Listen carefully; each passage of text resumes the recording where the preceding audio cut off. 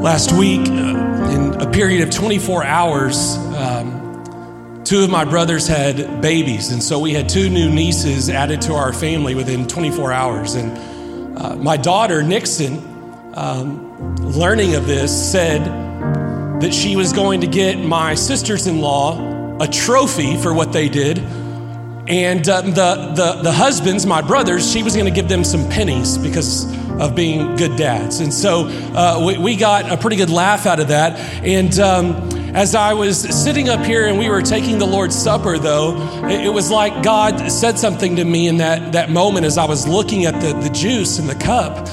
And it was that I wasn't holding a trophy in my hand.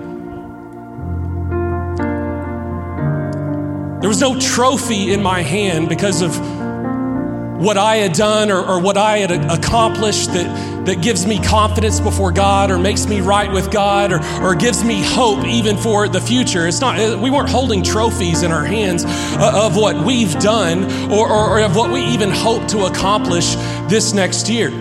That would be nothing but bring hopelessness to us. If I looked back on my past and I looked for hope for the future and all I had in my hand was a trophy that was based on my self-effort and what I could do, that would be absolutely hopeless. That's not good news. And every one of us, I think, whether you're a follower of Jesus or not, you recognize that's not good news when you're talking about a relationship with God or when you're talking about change in your life. Because we all know we all fall short over and over and over again.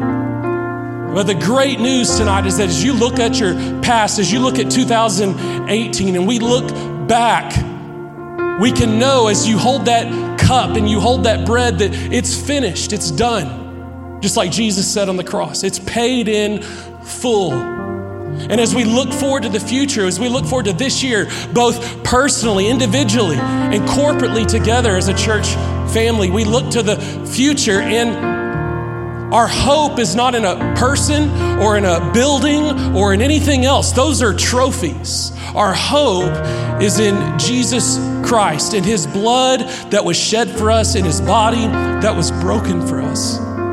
That's our hope. And so we don't rejoice and sing songs about our own effort or how great we are or how hard we're going to try and how we're going to do better than we did last year. That's not what we sing songs about. We sing songs about a God who loves us, who sent his son to die for us, who's given us his Holy Spirit to fill us, that changes us from the inside out, just like we just sang in that song. Give us faith to trust what you say. My flesh is weak, but your spirit is strong in me. And so God, I just pray right now as we finish tonight that you would fill every one of us with your Holy Spirit. God, right now in this moment, would you touch each person with the Holy Spirit? Would you fill us? That's where our hope comes from. It comes from you in us. That's what Paul said. That's our hope of glory. It's Christ in us. That's our hope.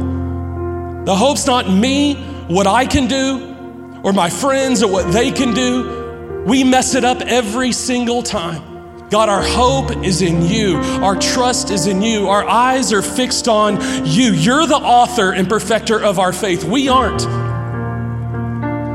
And so would you fill us with your Spirit now?